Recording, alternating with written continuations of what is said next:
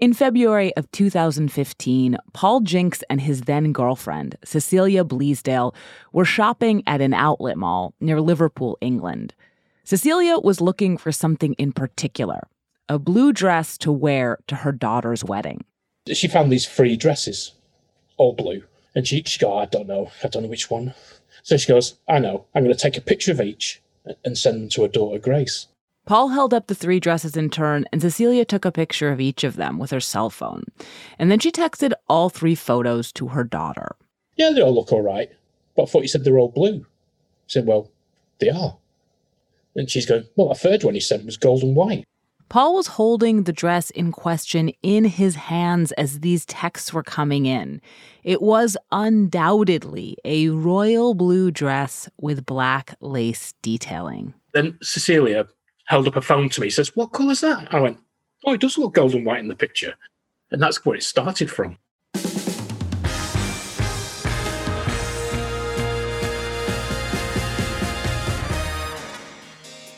This is Decoder Ring. I'm Willa Paskin. In the history of viral images, the dress has got to be in the top 10. This unassuming photograph of a party dress kicked off a global what the hell when people realized they were seeing it completely differently. In today's episode, we're going down the optical rabbit hole known as the dress. We'll watch it achieve global infamy, burrow into how it works with a scientist who's been studying it for years, and explore the unexpectedly big questions it raises about what is true and how we know it. So today on Decoder Ring, why do we see different colors when we look at the dress? And why does it matter?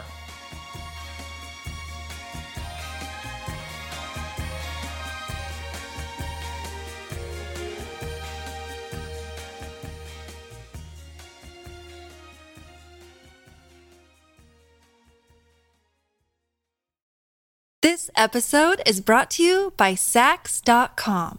At Saks.com, it's easy to find your new vibe. Dive into the Western trend with gold cowboy boots from Staud, or go full 90s throwback with platforms from Prada. You can shop for everything on your agenda, whether it's a breezy Zimmermann dress for a garden party or a bright Chloe blazer for brunch. Find inspiration for your new vibe every day at Saks.com.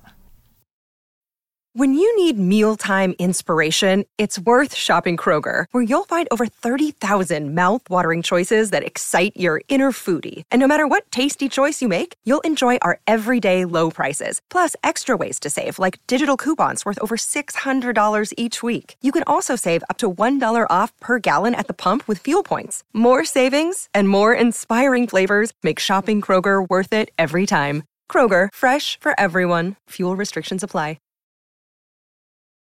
Okay, so the photo of the dress is now on 2 cell phones, Cecilia Bleasdale's and her daughter's. And I want to stick with it as it begins to make its way out into the world. Its first stop was Facebook, where Cecilia's daughter Grace posted it soon after receiving it from her mother.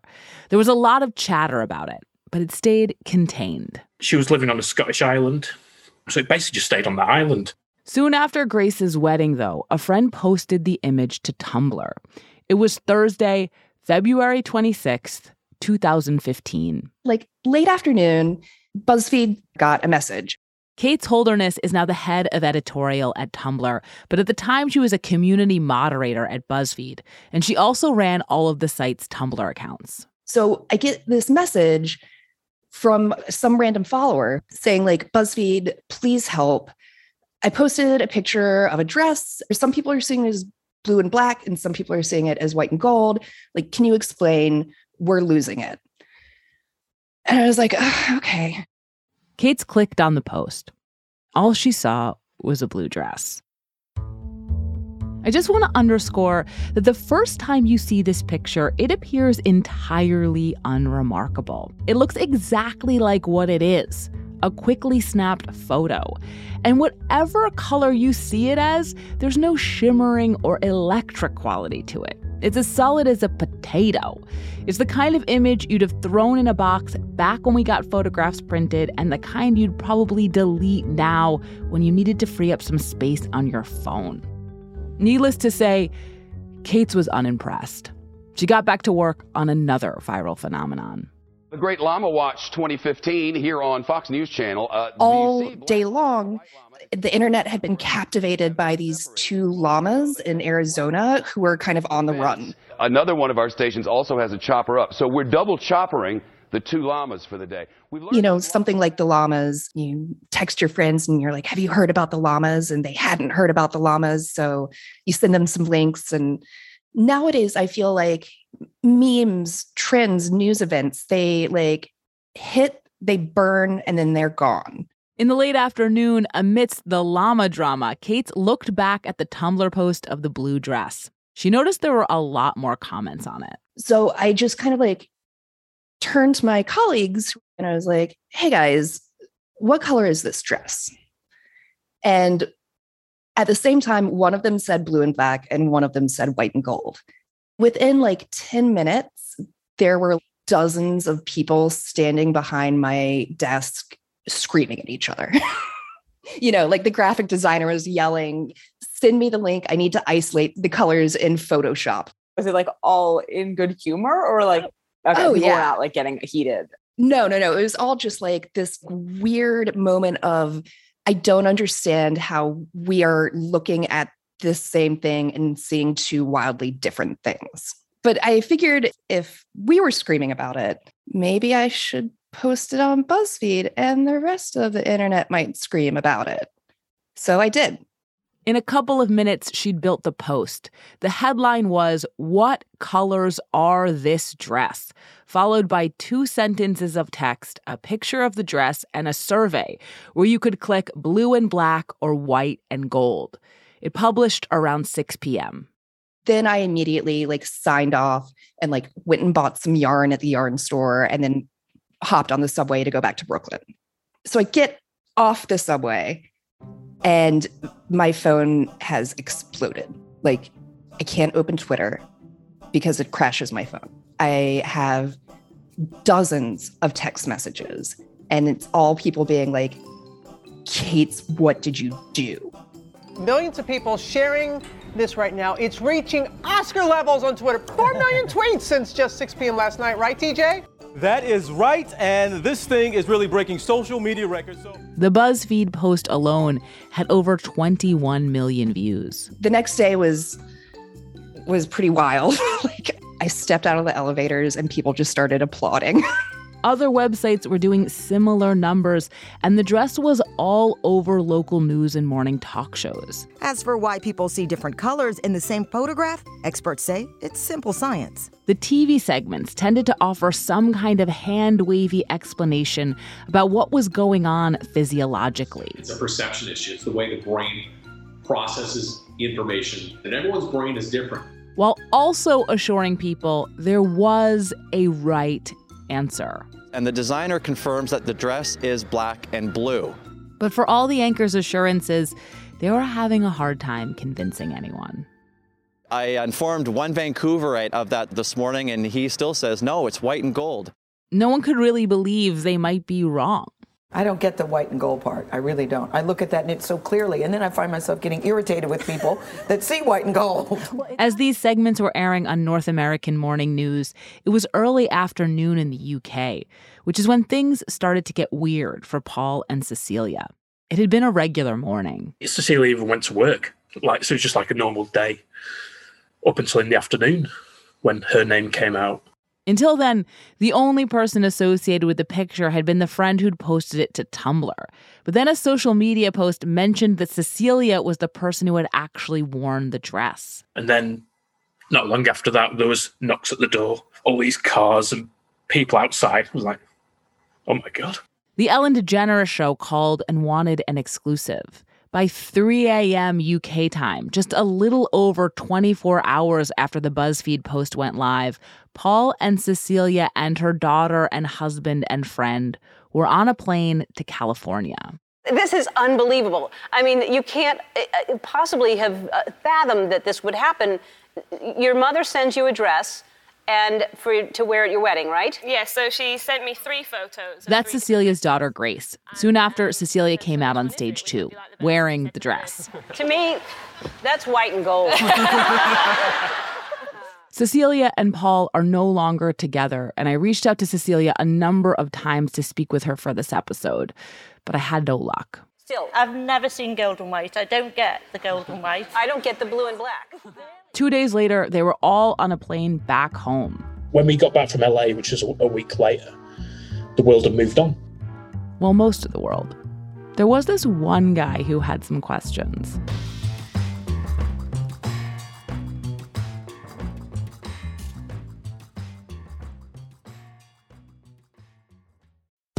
Thank you for listening to Decoder Ring, Slate's podcast about cracking cultural mysteries. You can hear new stories ad-free every week on Amazon Music, where you can find Decoder Ring and all your Slate favorites without the ads. When it comes to your finances, go for the credit card that's always there for you. With 24/7 U.S.-based live customer service from Discover, everyone has the option to talk to a real person anytime, day or night. Yep, that means no more waiting for, quote, normal business hours just to get a hold of someone. We're talking real service from real people whenever you need it. Get the customer service you deserve with Discover. Limitations apply. See terms at discover.com/creditcard.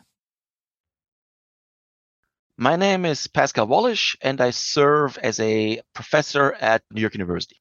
Pascal is a neuroscientist. He first saw the dress the evening it went viral. So I remember this very distinctly. I was on my way home on the train. I had gotten a DM from a student, and they were like, "Hey, Pascal, what do you think about this?" I was like, it's obviously white and gold.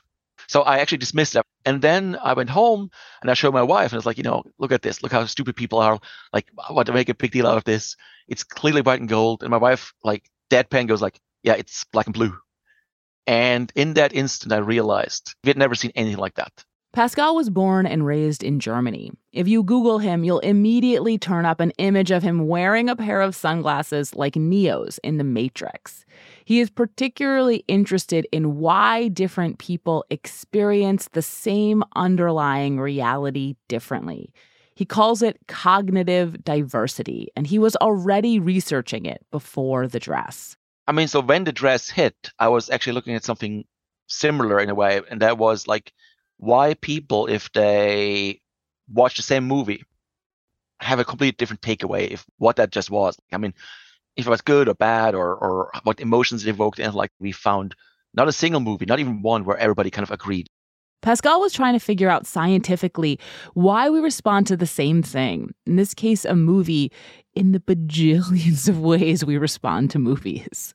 That seems like so complicated, like insanely complicated. And that's actually what a lot of people told us when we started this. They were like, you can't study this. It's too hard. I think this sums up Pascal nicely. Where most people see an intractably complicated problem, he sees something that might be fun and possible to solve. When the dress came along, it struck him as one of these problems, and an unprecedented one to boot. I could have been wrong about this, but I got my PhD in this. I don't want to flex, but I was pretty sure that this was not known yet. And he had a theory about what was going on. So to understand Pascal's theory about the dress, there's some other ideas you have to understand first. And one is color constancy. The idea is that the brain constantly color corrects. Take a tennis ball in that bright greenish yellow tennis ball color. Now put that tennis ball inside, outside, in shadow, in the early morning, in bright mid-afternoon sun. Wherever you take it, it still registers as the color of a tennis ball. But if you took a photometer and measured the illumination coming off that tennis ball in all of these situations, it changes. But rather than register that change as a different color, our brain does a little photoshopping outside of our awareness to make sure it stays tennis ball color. You don't even notice this. This is called color constancy. It happens all the time. And in fact, preserving color constancy is such a priority for our brains, you can trick them. There's this optical illusion, an image of a strawberry tart. We'll link to it in the show notes so you can see for yourself. It's on a white plate on a wood table, and the whole thing has been overexposed in teal, so everything looks a little washed out in blue. But you can still tell the strawberries are red, a deep strawberry red. Except they're not. There's no red in the image at all. We just know strawberries are supposed to be red, and we use it as an anchor and adjust the light in the picture accordingly. As soon as Pascal realized something strange was happening with the image of the dress, he thought it had to do with this process. But instead of adjusting the light so we all see the same thing, like the color red, we were doing color constancy on the picture of the dress differently. To my knowledge, it's the first time this has been done in the color domain. And what's even more interesting, it doesn't switch. Like, it's stable. So what made the dress so special? One of the answers is that it's not a great picture. So let's go back to the photo again. Like I said, it looks exactly like what it is. A quickie snapshot meant to elicit an up or down, is this dress okay or is this horrible gut check from a bride-to-be. In the picture, the dress runs over the edges of the frame at the top, bottom, and in the upper left-hand corner. You can't see the neckline or the hemline or make out the background. Additionally, the phone, a Samsung Galaxy, overexposed the image, so it's very hard to tell if the picture was taken indoors or outdoors, if the dress is backlit or in shadow. And unlike with the strawberries, there's no color acting as an anchor, because a dress can be any color at all. It all makes for a very ambiguous image. So I have the dress right here, so you can't see it. Pascal was talking to me on Zoom from his lab at NYU, and he had just pulled out a dress, a copy of the dress, not a photo of one. It wasn't the original, but it looked the same, and it was from the same company, the British chain Roman Originals, which sold out the dress in 34 minutes the night the image went viral before restocking. What color is it? It's blue. Ah, exactly. So there's no uncertainty. So the argument is not about the dress, it's about the image of the dress. There's uncertainty because the lighting is frankly unclear. Confronted with something so unclear, our brains do one of the other things you have to understand Pascal's theory. They rely on what's happened before. Let's say you're at a staff meeting and one person, say Bob, is always late. And then there's a new staff meeting and you don't see the door and you heard someone just came in who's late. Who would you think is late? Who is it? Who just came in? It's Bob. It's Bob. It's always Bob, yes? And so the idea is that if there's uncertainty, and that is if you don't know what's really going on, you're relying more on what's called your previous experience. The thing about the Bob example is that it's happening near the conscious level. If someone were to ask you, hey, who just walked in late? You would be able to say, I think it's Bob because Bob's always late. But not all priors are like this. When your mind makes the strawberries look red, you don't know that's happening.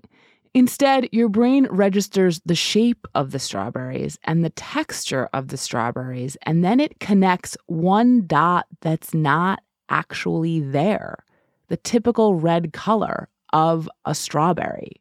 If there's uncertainty, people don't say, I don't know, or your brain or your mind, whatever you want to call it. They don't say, I don't know. You fill in missing pieces from your previous experience, right? And this is what Pascal thought was going on with the dress.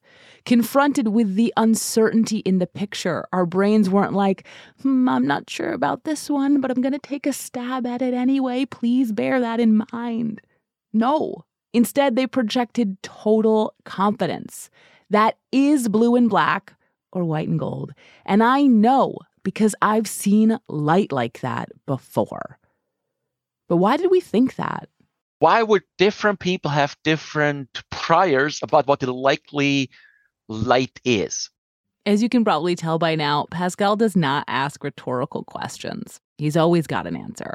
And the answer to this was our sleep patterns. So a long time ago, almost 25 years, I did sleep research, but I got tired of it because it's very exhausting to hear people sleep, to be honest with you. But what I remembered from that is that people have a chronotype. You have a strong preference genetically, whether you're going to be a morning person or whether you're going to be a night person. They're colloquially called owls and larks. And that's the final piece you need to understand Pascal's theory of the dress. Okay, so the theory is as follows. We see the dress differently because faced with an ambiguous image, we color correct according to our prior experience as a lark or owl. More specifically, Pascal expected larks, people exposed to more daylight, to assume the light hitting the dress was daylight. And daylight is bluish. That means they'd subtract blue light from the image, leaving a white and gold dress. Meanwhile, he expected owls, who theoretically spend more time under incandescent lights, to subtract their orangish illumination, thus leaving a blue and black dress. This whole theory, everything that we've explained so far, came to Pascal quickly, like the night he saw the dress quickly. That evening, he wrote a piece that contained many of these ideas and posted it on his blog. The next day, it was republished by Slate. About a week later, he wrote a follow-up for Slate that also contained a survey to test his theory. We asked if they are sunlight or artificial light. We asked if they are owls and larks. And we asked a lot of other things that we didn't think was going to matter, so that people couldn't accuse us of just fishing for correlations. 8,000 people replied. A year later, working with his colleague, Michael Karlovich, they ran a follow-up and got another 5,000 responses. And what they found was consistent with their theory. Larks were more likely to see white and gold, and owls were more likely to see blue and black. The stronger you identify as a lark or as an owl, the stronger the effect was. There were a couple of interesting additional findings. Though the color was stable for most people, about 1% could flip back and forth. And a good number of people flipped from seeing white and gold to blue and black after learning what color the dress really was. People including Pascal, myself, and Robin Roberts. But now I see black and blue. You do? Really? Yeah, now I do. Now, yes, it changed I still like for me. gold. And then there was a group who didn't see blue and black or white and gold at all, for what I found to be the most mind-bending reason of all. If you really look under like a photometer, the real color is neither blue and black or white and gold. It's actually blue and gold, if that makes sense. What? But the actual like pixels, they're blue and gold, which by the way also about 10% of the people see. So some people are like photographers. They could see how it actually is, and it's actually blue and gold. 90% of us looked at this picture and saw our priors. What we brought to this image was more powerful than what was really there. And you don't have to be a neuroscientist to wonder what else we're seeing this way. Though being a neuroscientist doesn't hurt. You know, there's a deeper reason I'm interested in this, because I suspect that this is not just going on with the dress, yes, or with perception, but in general. How big does the dress really get? Can it reveal something about why we believe the things that we do? That's right after the break. This episode is brought to you by Saks.com. At Saks.com, it's easy to find your new vibe. Dive into the Western trend with gold cowboy boots from Stott, or go full 90s throwback with platforms from Prada. You can shop for everything on your agenda, whether it's a breezy Zimmermann dress for a garden party or a bright Chloe blazer for brunch. Find inspiration for your new vibe every day at Saks.com. Hey, it's Kaylee Cuoco for Priceline. Ready to go to your happy place for a happy price? Well, why didn't you say so? Just download the Priceline app right now and save up to 60% on hotels. So whether it's Cousin Kevin's Kazoo Concert in Kansas City, go Kevin, or Becky's Bachelorette Bash in Bermuda, you never have to miss a trip ever again. So download the Priceline app today. Your savings are waiting. Go to your happy place for a happy price. go to your happy price, Priceline. Do you remember when the dress went viral? Not only do I remember it, it's one of those things where if I try to talk about it in a lecture or mention it, I'll often try to open with, if you've never heard of this, and then I start to explain it, and no one has ever not heard of it. David McRaney is a science journalist, podcaster, and author of the book How Minds Change, which contains a whole chapter about the dress. It's a dress. It's a picture off the internet. Very quickly, it ramps up to being very existential, and it's marvelous in that way. For his book, David spent time with Pascal Wallisch, and he thinks the existential meaning of the dress is all tied up with a term Pascal taught him. He introduced this word into my vocabulary, disambiguation. Disambiguation describes a process we mentioned earlier. That moment your brain sees something uncertain, and instead of communicating that uncertainty to you, says, I got this, 100%. And it's that false certainty that, excites me. There's another word for this kind of false certainty. Naive realism. It's the idea that you're mainlining reality, basically. It's the idea that what you experience subjectively is a one-to-one representation of what's going on out there. Naive realism is the idea that your opinions and beliefs and observations are not interpretations. They're objectively true. That you see strawberries in the photo as red because they must be, and that the dress looks blue or gold because it is. When you see the dress, it's the truth of your own eyes, and it just is what it is. And if it wasn't for the fact that social media is social, you might never know that other people saw it differently at all. But social media made it impossible to miss that people really were seeing this very simple image differently. And what's so exciting about that are the potential implications for how we see much more complicated issues. Some things are purely an interpretation that's being filtered through your values and your attitudes and your political ideology and your groupishness and your identity. But in the experience of it, at least at first, it often doesn't feel like any of that is at play. It feels like this is simply the truth. And when we believe something is true, something is obviously, inarguably, true, we don't brook a lot of disagreement. And David sees that in the response to the dress. My favorite cultural bizarreness of all this was how it made its way to local news. We posted a little video on the internet, and I look like a madman. I look like somebody who's about ready to just to punch somebody in the neck. He was yelling at me. It's about this dress. They'll have just the beginning of what might actually be an argument over this picture. And I think there's a lot to learn from that. Specifically, he thinks there's something to learn about how we fight and how we might do it more constructively. If we're all disambiguating all of the time, we are coming to topics with perspectives that feel as factual, as true to us as the color of the dress did. But as with the colors of the dress, we're not going to convince each other by insisting that we're right and waving around a picture of the dress as evidence, because the evidence doesn't look the same to people. So for David, one of the major things you can extract from the dress is a way to approach disagreements of all kinds. I can think of almost every issue I've ever argued with my father or online. I very rarely went into, hey, I wonder why we disagree about this. I was never even interested in why the other person felt the way they felt.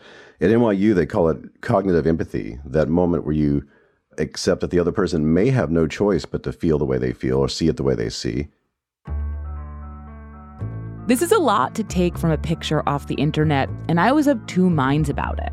David and Pascal had convinced me the dress was way more important than I had ever imagined, that it shows you your eyes can deceive you, that you are sometimes wrong when you feel most right, and that in certain situations you can get to the root of a disagreement with enough effort and open-mindedness.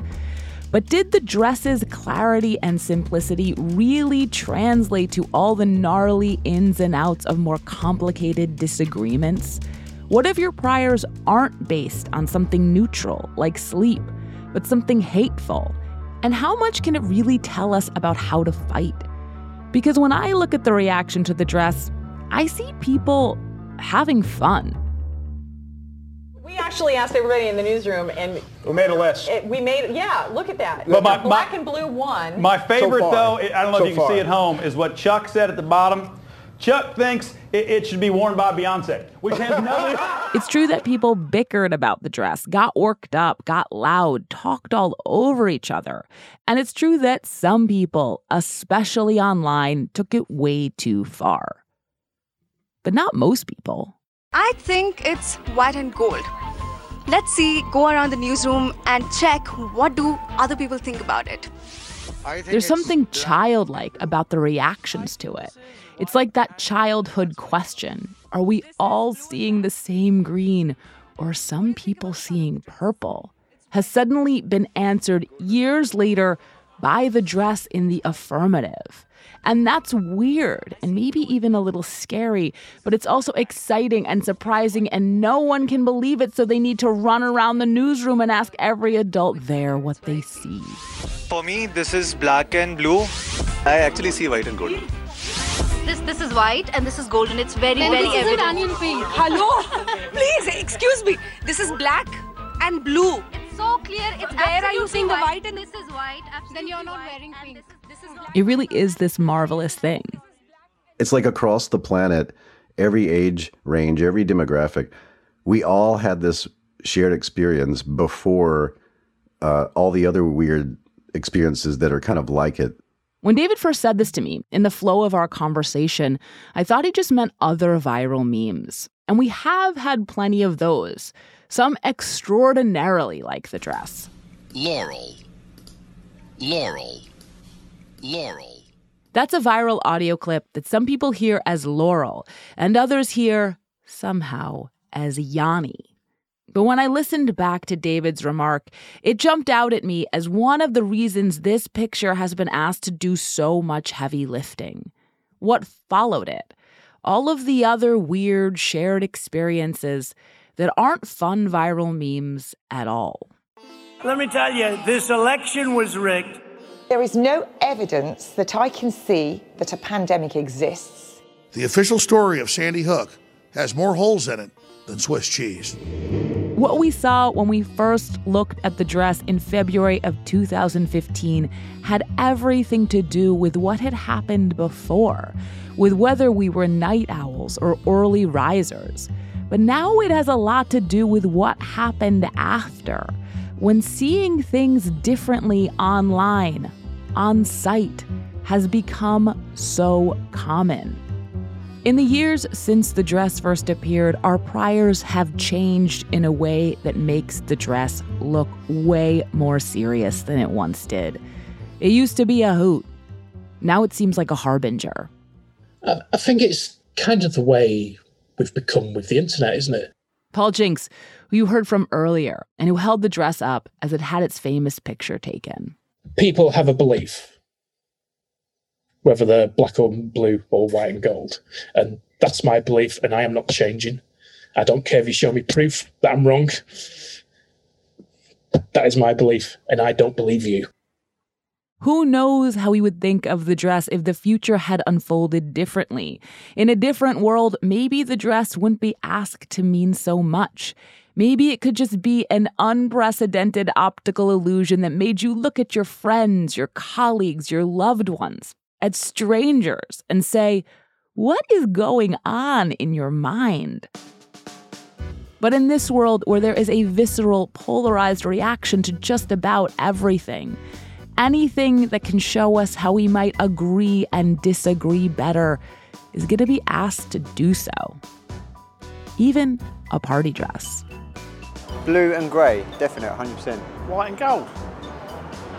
You're winding me up. That's Are you blue. turning my spanner? This is Decoder Ring. I'm Willa Paskin. You can find me on Twitter at Willa Paskin, and if you have any cultural mysteries you want us to decode, you can email us at decodering@slate.com. This podcast was written by Willa Paskin, who produces Decoder Ring with Katie Shepherd. This episode was edited by Andrew Adam Newman. Derek John is Slate's senior supervising producer of narrative podcasts. Merritt Jacob is senior technical director. You should check out David McRaney's book, How Minds Change. As I said, it not only contains a chapter about the dress, there's also a bunch about another optical illusion Pascal Wallisch created involving Crocs and socks. Also, we'll link to the optical illusion of the strawberries on our show page. It was created by Professor Akiyoshi Kitaoka. If you haven't yet, please subscribe and rate our feed in Apple Podcasts or wherever you get your podcasts. And even better, tell your friends. If you're a fan of the show, I'd love for you to sign up for Slate Plus. Slate Plus members get to listen to Decoder Ring without any ads, and their support is crucial to our work. So please go to slate.com/decoder plus to join Slate Plus today. We'll be back next week, and we'll see you then.